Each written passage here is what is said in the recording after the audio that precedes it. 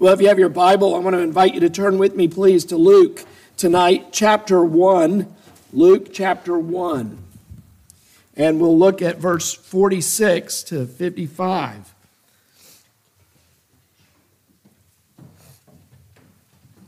Luke chapter 1, verse 46 to verse 55. Tonight we look at what is commonly called the Magnificat,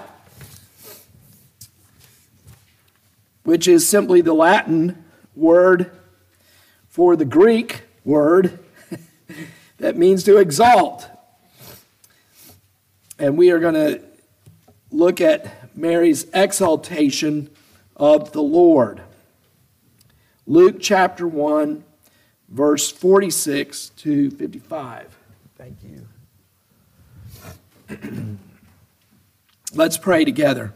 Lord, we do praise you and we exalt you. You are King of kings and the Lord God Almighty, full of power, glory, majesty, honor, dominion. Lord, you share your glory with none. You cover yourself with light. You are the God who sits on the throne whose foundation is righteousness. You are the God who judges the nations. You know our thoughts. You are the God before whom all men must appear. You are the one who is exalted. And yet you did send Jesus Christ into his deep humiliation as a man to secure for us our salvation. And so now, Lord, we pray that your Spirit would help us to appreciate these truths tonight. For Christ's sake we pray. Amen. Luke chapter 1 at verse 46. Luke 1, verse 46. And Mary said, "My soul exalts the Lord, and my spirit has rejoiced in God my Savior, for he has regard for the humble state of his bondslave. For behold, from this time on, all generations will count me blessed. For the Mighty One has done great things for me, and holy is his name. And his mercy is upon generation after generation toward those who fear him. He has done mighty deeds with his arm. He has scattered those who were proud in the thoughts of their heart. He has brought down rulers from their thrones, and he has exalted those who were humble. He has filled the hungry with good things and sent away the rich empty-handed. He has given help to Israel, his servant, in remembrance of his mercy, as he spoke to our fathers, to Abraham and his descendants forever." And Mary stayed with her about 3 months and then returned to her home. Well, as I said, the Magnificat is the Latin word for the Greek word meaning to exalt. It's taken here from the first line of Mary's song, "My soul exalts the Lord." J.S. Bach wrote a piece called the Magnificat, which he put to music. The ideas here in this text. Now, the background of this song is that Mary is betrothed to Joseph. And as we saw this morning, the betrothal is more like a marriage. The vows have been taken, but the marriage has not yet been consummated. They are called husband and wife. But Mary here finds out that she is to be pregnant with the Son of God, the Messiah. And we see that earlier in this chapter when Gabriel, in verse 26, was sent to Mary in Nazareth.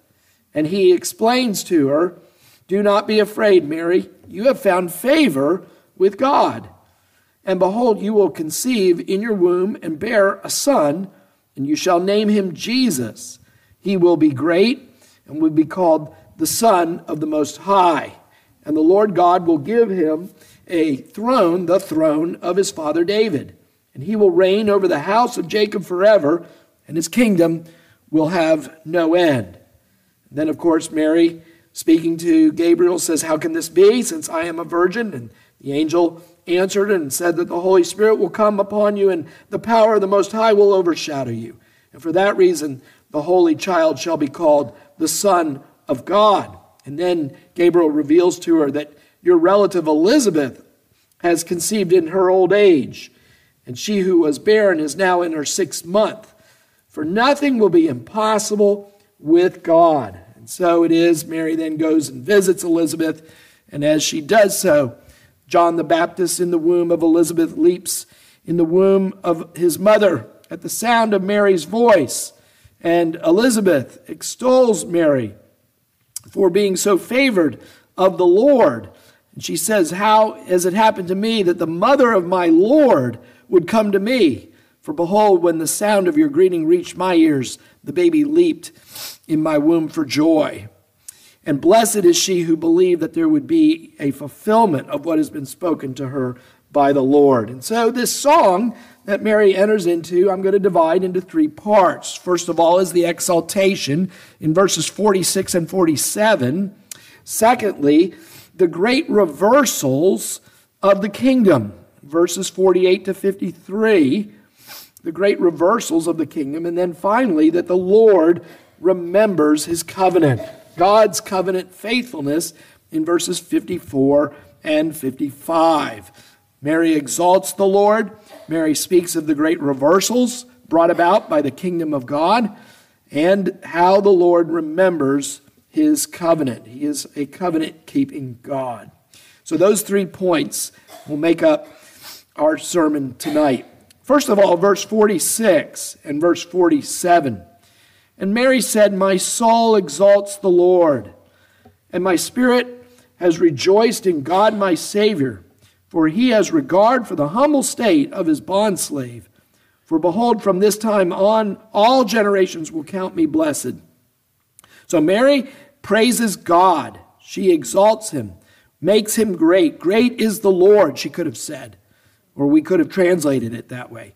My soul exalts the Lord. My spirit has rejoiced. Why? Well, she has found favor with God. The Lord is with Mary.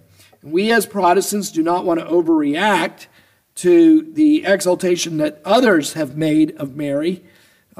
Many have exalted her to the position of being a mediator between us and Jesus and being sinless herself.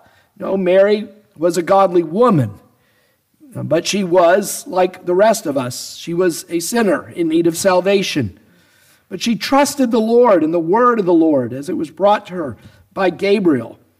And she trusts in what God has done for her, the miraculous conception of the Lord Jesus Christ in her womb.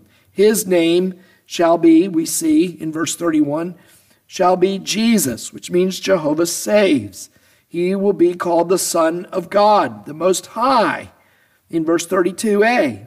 In verse 32b, he is given the throne of David according to the promise. This was mentioned in 2 Samuel chapter 7, where God had told David, "David, you are not going to build a house for me, for you are a man of war, but I will build a house for you, and there will be one who will sit on that throne forever." And that, of course, is fulfilled in the lordship of Jesus Christ. In verse 33, we are told that his reign, the reign of Christ and the kingdom, shall be eternal, and his reign over the house of Jacob forever, and his kingdom will have no end. You couldn't say that about Solomon's reign. That followed the reign of David. It has to be someone greater than Solomon. And Jesus said, indeed, one greater than Solomon was among them in himself. Jesus will be conceived by the Spirit, we are told in verse 35, while Mary is still a virgin. And he will be called, in verse 35, notice, the Son of God. He is given that title, for he is very God of very God. And then in verse 36 and 37, the angel indicates that this conception will be by a miracle. Notice that the angel says to Mary that nothing is impossible with God. Now, what are we to think of these things? Well, first of all, we, like Mary, should exalt the Lord tonight. We should praise God, exalt him, and magnify his greatness as we meditate and ponder on these very same truths that were given first to Mary. The divinity and the humanity of the Lord Jesus Christ, the kingship of Jesus Christ, the eternal reign of Jesus Christ, the faithfulness of God in his covenant that he has made to David, the fact that God has not forgotten his promises, the fact that God is able to do all things, that God is omnipotent, that God can do far beyond all that we could ask or imagine. There are so many things that we can think upon that would cause us to exalt the Lord. And I want to encourage us, maybe even this week, to take time out to do just that. That we think on those things that cause us to have a great view of the Lord. Mary's soul exalts the Lord. And we should exalt the Lord from our soul, like Mary. Notice it wasn't just a great thought that Mary had, but her soul, her being, exalts God and praises God. She says, my spirit has rejoiced in God my Savior. And we ought to ask ourselves, are we experiencing something of that joy ourselves? Martin Lloyd-Jones has said that when we are miserable Christians, we are miserable witnesses for Jesus Christ. Our spirit should rejoice in God our Savior. And that rejoicing doesn't come simply by way of our circumstances in life, but because of what God has done. That is the reason she is rejoicing in the Lord. So Mary exalts God, and so should we. We should praise God and make praise a part of our prayer life. We should begin, if we can, always with praise. Doesn't mean you always have to, but we should be praising God.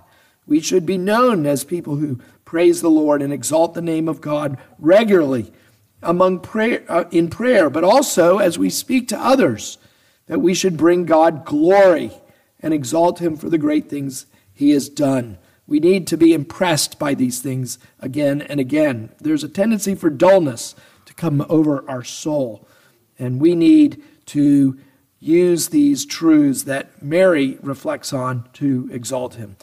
Secondly, we look and we see in the bulk of this hymn is the reversals of the kingdom, the great reversals that come about by the presence and the power of the kingdom of God in this world.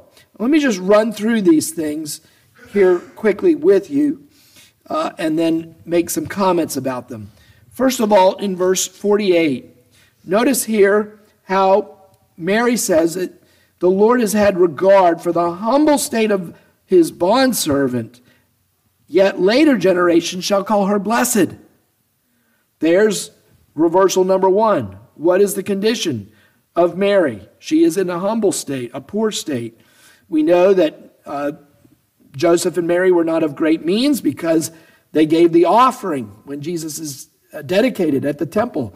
That was for those who had lesser means. They didn't give the most costly sacrifice when they dedicated Christ at the temple.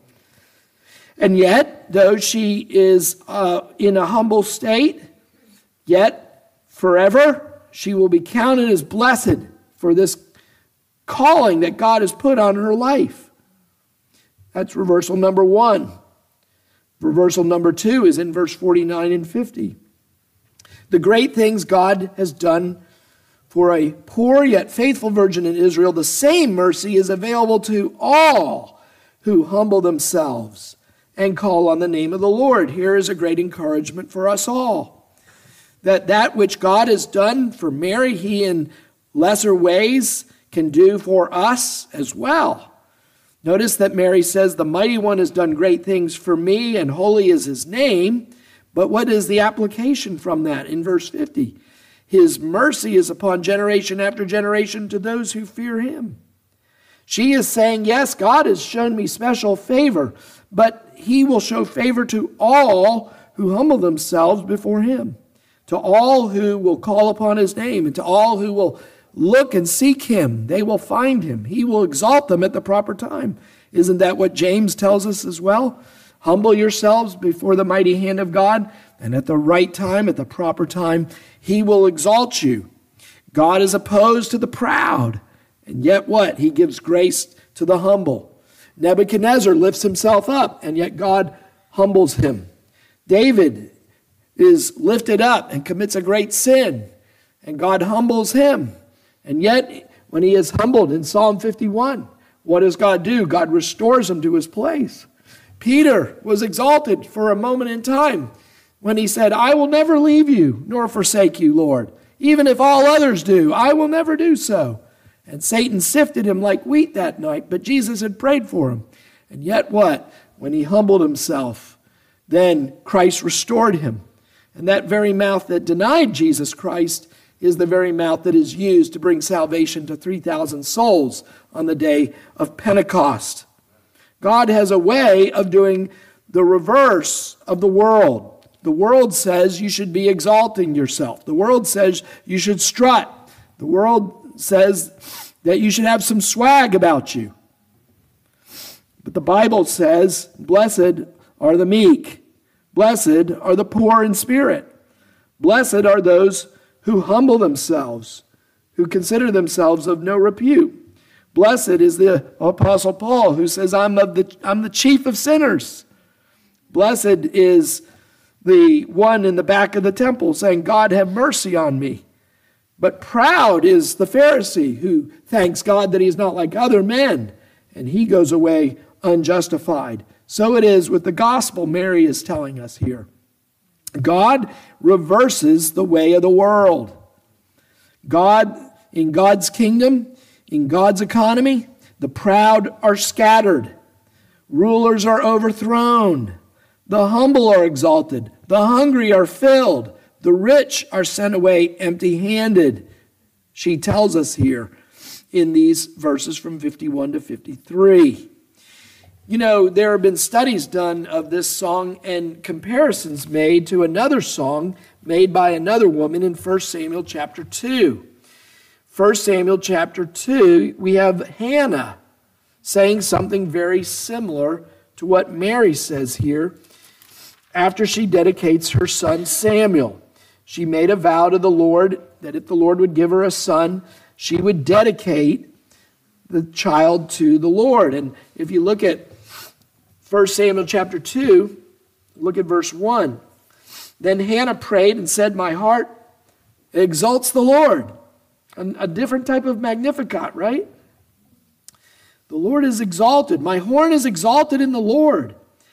My mouth speaks boldly against my enemies, because I rejoice in your salvation. There is no one holy like you, like the Lord. Indeed, there is no one besides you, nor is there any rock like our God. Boast no more proudly. Now notice here, she also picks up this theme of reversal. She says, boast no more so very proudly. Do not let arrogance come out of your mouth, for the Lord is a God of knowledge, and with him actions are weighed. The bows of the mighty are what? Shattered. But the feeble gird on strength. Those who were full hire themselves out for bread, but those who were hungry cease to hunger. Even the barren gives birth to 7, but she who has many children languishes. The Lord kills and makes alive. He brings down to Sheol. He raises up.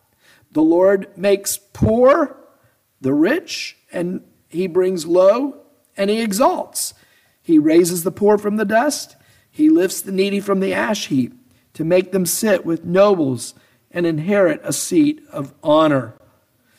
And so you see there the parallel between these two women and their praise of God. The kingdom of God reverses the order of the world because the world is sinful. The world is in rebellion against God. So Jesus himself, in the Gospel of Matthew, chapter 5, reminds us of this very same thing in the Sermon on the Mount. In Matthew chapter 5, verse 3, Jesus says, blessed are the poor in spirit, for theirs is what? The kingdom of heaven. Blessed are those who mourn, for they shall be comforted. Blessed are the gentle, for they shall inherit the earth.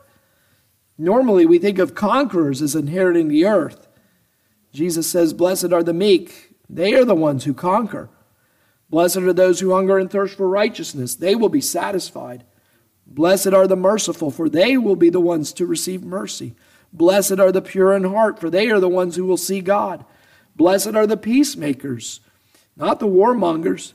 Blessed are the peacemakers, for they shall be called sons of God. Blessed are those who have been persecuted for the sake of righteousness, for theirs is the kingdom. Blessed are you when men insult you and persecute you and falsely say all kinds of evil against you because of me. He says, rejoice and be glad, for what? Your reward in heaven is great. For in the same way they persecuted the prophets who were before you. You are the salt of the earth. The blessedness comes in a way that is contrary to the way that the world views blessedness. The kingdom of God brings about tremendous reversals in a fallen and sin-cursed world. God does what? He chooses the foolish things of this world to confound the wisdom of the wise. Jesus Christ builds his church in unexpected ways. He chooses unexpected women, and he works through unexpected people. He builds his church through people often overlooked by the world, rejected even, despised, forsaken by the world. God loves to call, oftentimes what our culture we might call the Walmart, the people of Walmart, and uses them and changes their lives and builds his church through them.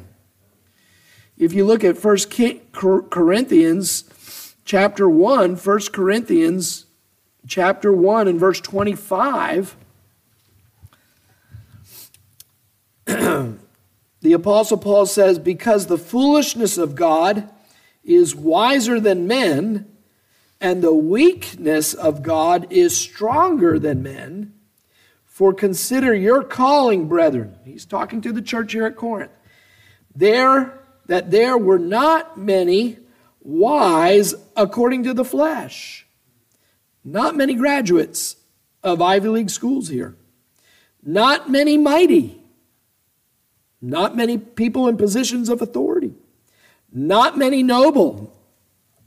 But God has chosen the foolish things of the world to shame the wise. God has chosen the weak things of the world to shame the things that are strong. The base things of the world and the despised God has chosen, the things that are not, so that he may nullify the things that are. And why? Paul tells us in verse 29, so that no man may boast before God. But by his doing, you are in Christ Jesus, who became to us the wisdom from God and righteousness and sanctification and redemption. So that just as it is written, let him who boasts, boast, or shall I say, exalt, Magnificat, in the Lord.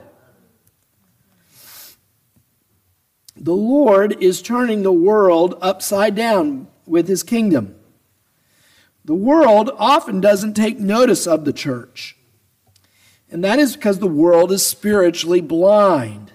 It's why you don't see much about the church in newscasts, unless there's a scandal or unless it intersects with politics, which is the god of the newscasts. There you don't pay much attention to the church. The world does not value the weakness of the church. The world does not value the foolishness of the church. It does not value the foolishness of the church's means. How does our church grow? The church grows through preaching and through the sacraments, and that's it. The church grows through these very ordinary means, and yet that is how God, the Holy Spirit, builds the kingdom of Jesus Christ. Some have speculated that Judas did not like the kingdom of Christ because why? He was looking for power in a worldly sense. And when he saw that that was not what was happening, he became disillusioned with Christ. Even someone as godly as John the Baptist struggled with this same thing. You remember when John the Baptist was in prison, that he wrestled with his faith. He had been arrested, and yet what? He was the forerunner of the Messiah, the one who was to bring about the kingdom. And yet here he finds himself in prison. And so what does he do? He sends his disciples to Jesus to make sure that Jesus really was the Messiah. The idea was this: Lord, if you are really the Messiah, then why am I the forerunner in prison?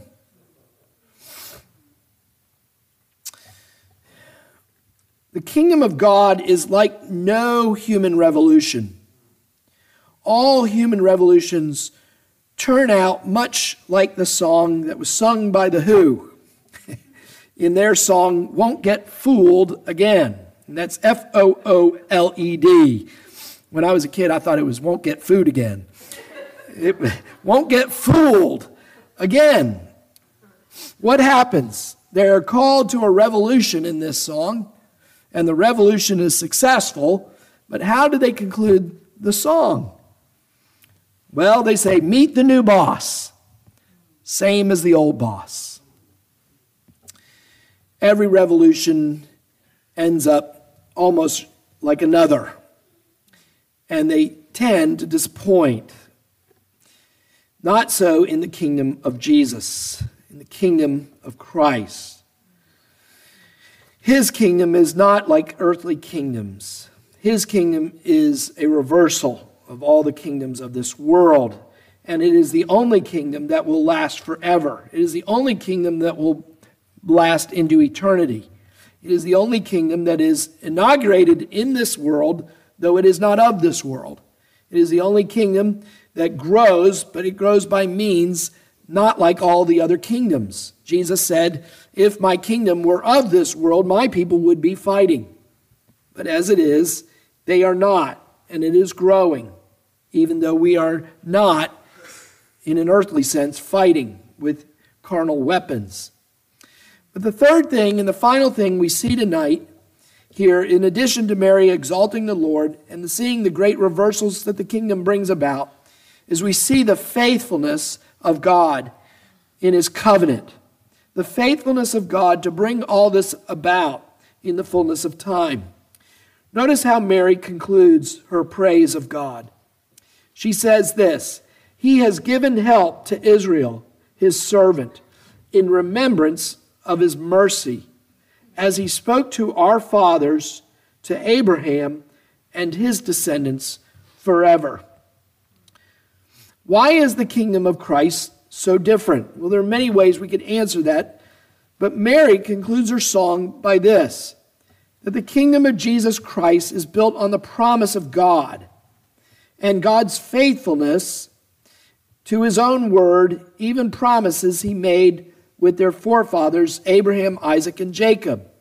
God has not forgotten the promises that he has made to those who lived long ago before the days of Jesus. God made a promise with Abraham. Abraham, he said, remember, boys and girls, look up and count the stars if you can. So shall your descendants be. And of course, we know from the teaching of the Apostle Paul that those descendants are who? They are those who believe in the Lord Jesus Christ. That those who believe in Jesus as the Son of God become the very children of Abraham.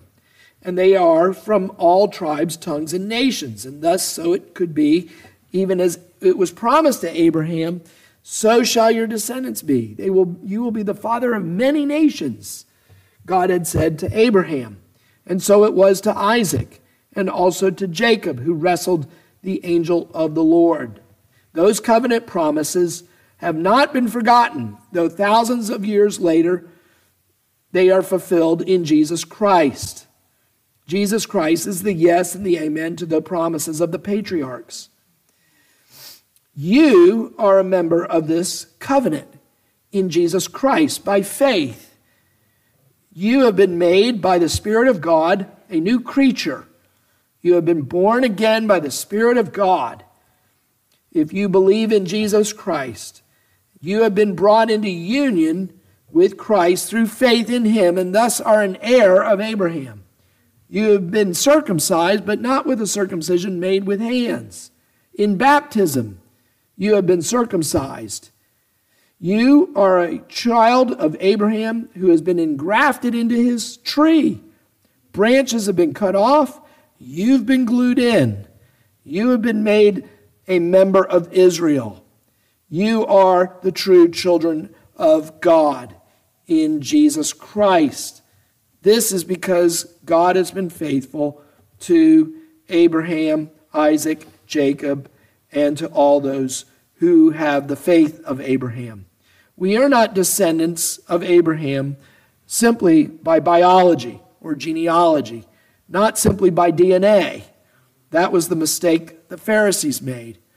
Who do you think yourself to be? We are sons of Abraham. Who are you to say that we are enslaved? We are born of Abraham. But it is not those who physically were descendants of Abraham that are in the kingdom, but those who are spiritually of Abraham, those who are spiritually born of the Spirit of God from above. You are a member of this new covenant by faith. But if you are not yet following the Lord Jesus Christ, here is an invitation for you. This promise extends to you if you will but believe. If you will be one who will confess that Jesus Christ is the Son of God, come in the flesh, born of the Virgin Mary, lived the perfect and holy life, died on the cross as a substitute for your sins, and that God raised him on the third day according to the Scriptures. The Bible promises that if you will confess that with your mouth and believe on that with your heart, you too will be a member of this covenant. This covenant is an inclusive covenant, a covenant who extends to all who will repent and believe. No matter what your background is, no matter what you've done in the past, no matter what sins you may have committed, the invitation is true for all. The gospel is to be preached indiscriminately. God's elect are many, and we offer salvation to whosoever would believe. We preach the gospel liberally. We preach it promiscuously. We preach the gospel to everyone because the promise is to everyone who will believe. If you have believed in Jesus Christ, you are a child of God. You are of that covenant. You can be a child of God tonight if you will but believe. As I've said in many times in the past, you don't have to walk an aisle, don't have to raise a hand, don't have to sign a card. You just simply believe right in the pew where you are, and God makes you one of his own. The Bible says that Abraham believed God, and it was credited to him as righteousness. So it is with us. You believe in God and his word and his promises, and it is credited to you as righteousness. The very righteousness of Jesus is yours. Have you made that commitment yourself this Christmas or before? Have you committed your life to Jesus Christ? Do you believe in the promises of God? God invites you to commit yourself to Jesus Christ even now. If you have made that commitment to Jesus Christ, let me ask you a question as well. Have you made that commitment known to others? Have you made that faith in Jesus Christ known to others? God is faithful. If you will trust in him, you also will exalt him. Amen. Let's